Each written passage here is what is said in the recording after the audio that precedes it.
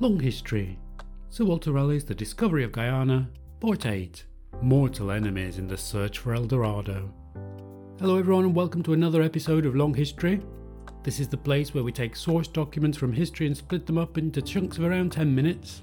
So if you've had your appetite whetted by listening to some brief histories and want something in a bit more detail, this is the place to explore.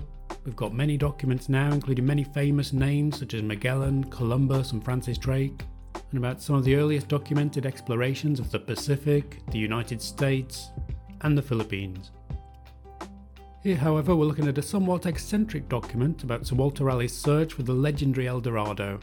We're now on to episode 8 of an 18-part series, so if you want a bit of an introduction you might want to look up episode 1 and listen to the other episodes. And don't forget to subscribe to be informed of when other episodes are released. So before we get going, just a quick summary of what's happened so far in this document. Raleigh crossed the Atlantic, making his way from England to Trinidad, and then from Trinidad he's made his way up the Orinoco River in South America. However, he's gone on his own tangent because this document isn't just about his explorations. It's also an attempt to persuade, well, perhaps principally the Queen of England, to explore this area further and perhaps conquer and colonise it. This is Sir Walter Raleigh aiming for glory. As part of this document, however, Raleigh tells us about previous explorations of the area in an attempt to prove that this wealth that he hasn't quite found does exist. And as we finished the last episode, Raleigh was telling us about the attempt by a man called Berreo to find El Dorado. Raleigh had met Berreo, a Spanish captain, on Trinidad Island and learned a great deal of information about the legendary Golden City from this man. In this episode, Raleigh continues telling us about Berreo's attempts to find this place. We hear of Berreo's rivalry with another man called Vides. He's the governor of a place on the continent near the island of Trinidad called Cumana. Vides has his own plans to search for Guiana. Vides and Berreo become mortal enemies. In their attempts to find this never quite defined El Dorado or Guiana, we hear about a local leader called Carapana, who, in turn, directs the explorers to another place whose leader is called Moraquito. These two local leaders also play a key part in the events in this episode. And just before we get going, of all the place names in this episode, just to clarify, what we would call Orinoco, a river in northern South America, is here called the Orinoque, and the people who live alongside it are called the Orinoqueponi. As this episode begins, Raleigh is in that town led by Carapana, the wise local leader. So this is Sir Walter Raleigh's The Discovery of Guiana, Part 8, Mortal Enemies in the Search for El Dorado. Berreo sojourned and rested his weak troop in the town of Carapana 6 weeks, and from him learned the way and passage to Guiana and the riches and magnificence thereof. But, being then utterly unable to proceed, he determined to try his fortune another year, when he had renewed his provisions and regathered more force, which he hoped for as well out of Spain as from Nuevo Reino, where he had left his son Don Antonio Jimenez to second him upon the first notice given of his entrance. And so for the present embarked himself in canoes, and by the branches of Orinoque arrived at Trinidad, having, from Carapana, sufficient pilots to conduct him. From Trinidad he coasted Berreo, and so recovered Margarita. And, having made relation to Don Juan Sarmiento, the governor, of his proceeding, and persuaded him of the riches of Guiana, he obtained from thence 50 soldiers, promising presently to return to Carapana and so into Guiana.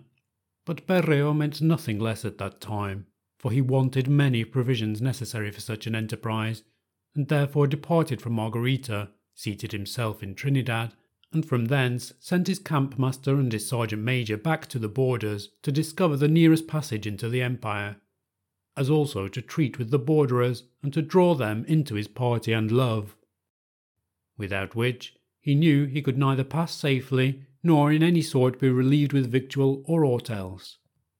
Carapana directed his company to a king called Moraquito, assuring them that no man could deliver so much Guiana as Moraquito could, and that his dwelling was but 5 days' journey from Macuraguaray, the first civil town of Guiana.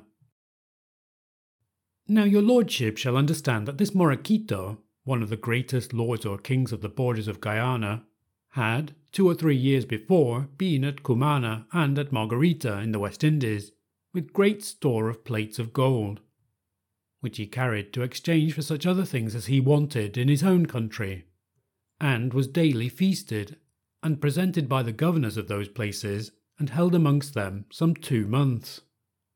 In which time one Videz, governor of Cumana, won him to be his conductor into Guiana, being allured by those croissants and images of gold which he brought with him to trade, as also by the ancient fame and magnificence of El Dorado.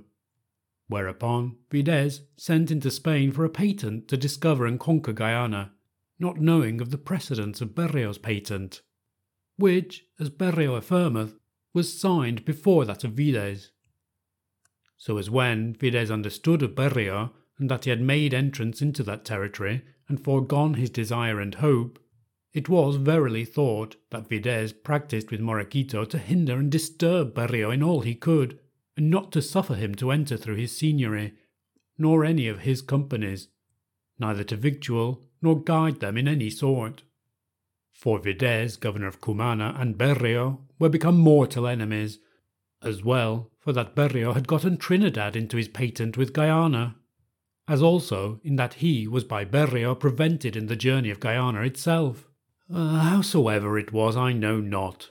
But Morequito for a time dissembled his disposition, suffered 10 Spaniards and a friar which Berreo had sent to discover Manoa, to travel through his country, gave them a guide from Macuraguaray, the first town of civil and apparelled people, from whence they had other guides to bring them to Manoa, the great city of Inga. And being furnished with those things which they had learned of Carapana were of most price in Guiana, went onward, and in 11 days arrived at Manoa, as Berreo affirmeth for certain, although I could not be assured thereof by the lord which now governeth the province of Morequito. For he told me that they got all the gold they had in other towns on this side Manoa, there being many very great and rich, and, as he said, built like the towns of Christians, with many rooms. When these 10 Spaniards were returned, and ready to put out of the borders of Aromaya, the district below the Caroni River, the people of Morequito set upon them, and slew them all but one that swam the river, and took from them to the value of 40,000 pesos of gold. And one of them only lived to bring the news to Berreo, that both his 9 soldiers and holy father were benighted in the said province. I myself spake with the captains of Morequito that slew them, and was at the place where it was executed.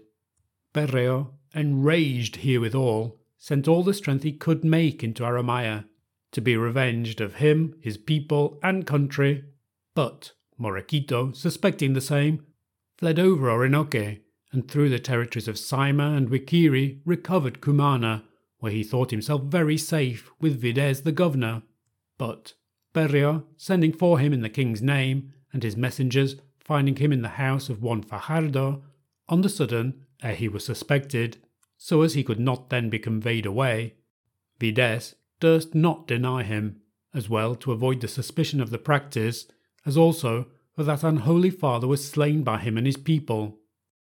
Morequito offered Fajardo the weight of 3 quintals in gold to let him escape, but the poor Guianan, betrayed on all sides, was delivered to the campmaster of Berreo, and was presently executed. After the death of this Morequito, the soldiers of Berreo spoiled his territory and took divers prisoners. Among others they took the uncle of Morequito, called Topiawari, who is now king of Aromaya, whose son I brought with me into England, and is a man of great understanding and policy. He is above 100 years old, and yet is a very able body. The Spaniards led him in a chain 17 days, and made him their guide from place to place between his country and Amiria, the province of Carapana aforesaid, and he was at last redeemed for 100 plates of gold, and divers stones called piedras hijadas, or spleen stones. Now Berreo, for executing of Morequito and other cruelties, spoils, and slaughters done in Aromaya, hath lost the love of the Oricaponi, and of all the borderers, and dare not send any of his soldiers any further into the land than to Carapana, which he called the port of Guiana. But from thence, by the help of Carapana, he had trade further into the country, and always appointed 10 Spaniards to reside in Carapana's town, the Spanish settlement of Santo Tomé de la Guiana, founded by Berreo in 1591 or 1592, but represented by Raleigh as an Indian pueblo, by whose favour, and by being conducted by his people, those 10 searched the country thereabouts as well for mines as for other trades and commodities. They also have gotten a nephew of Morequito, whom they have christened and named Don Juan, of whom they have great hope, endeavouring by all means to establish him in the said province.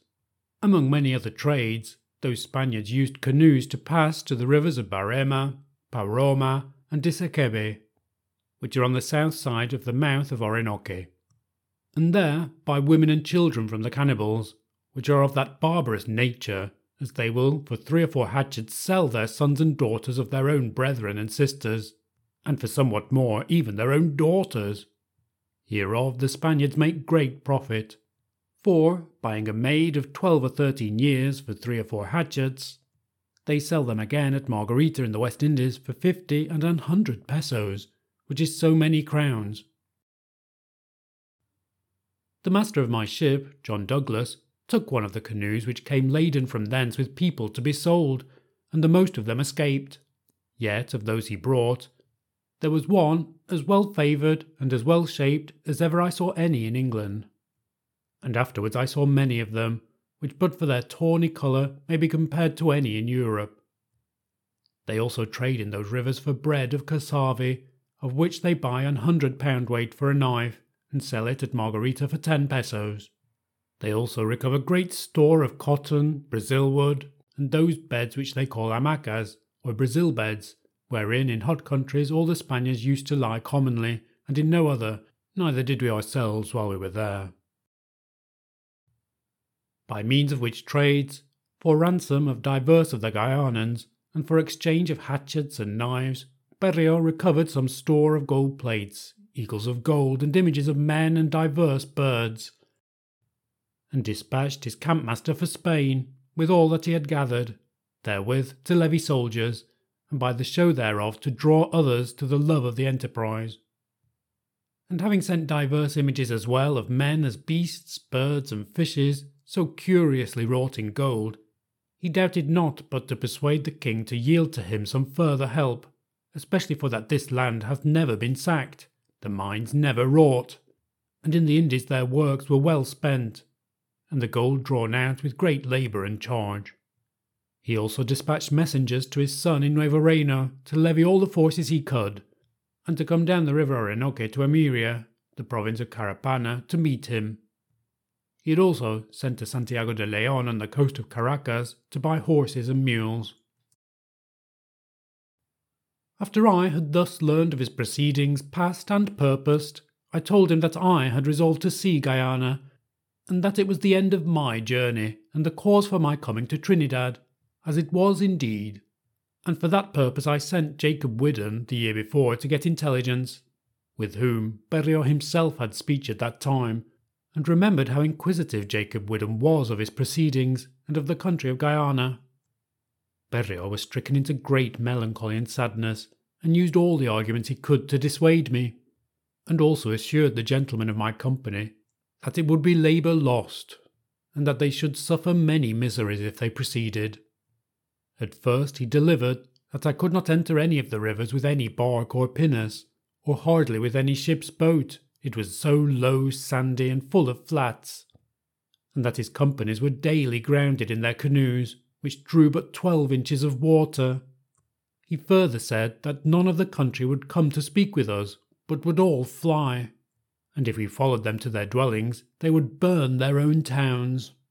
And besides that, the way was long, the winter at hand, and that the rivers beginning once to swell, it was impossible to stem the current, and that we could not in those small boats by any means carry victuals for half the time, and that, which indeed most discouraged my company, the kings and lords of all the borders of Guiana had decreed that none of them should trade with any Christians for gold, because the same would be their own overthrow, and that for the love of gold the Christians meant to conquer and dispossess them of all together. Now, in this strange document, this is one of the stranger episodes and one of the hardest ones to sort out. I think what Raleigh is basically doing here, to coin a phrase, is to give us a Berreo brain dump.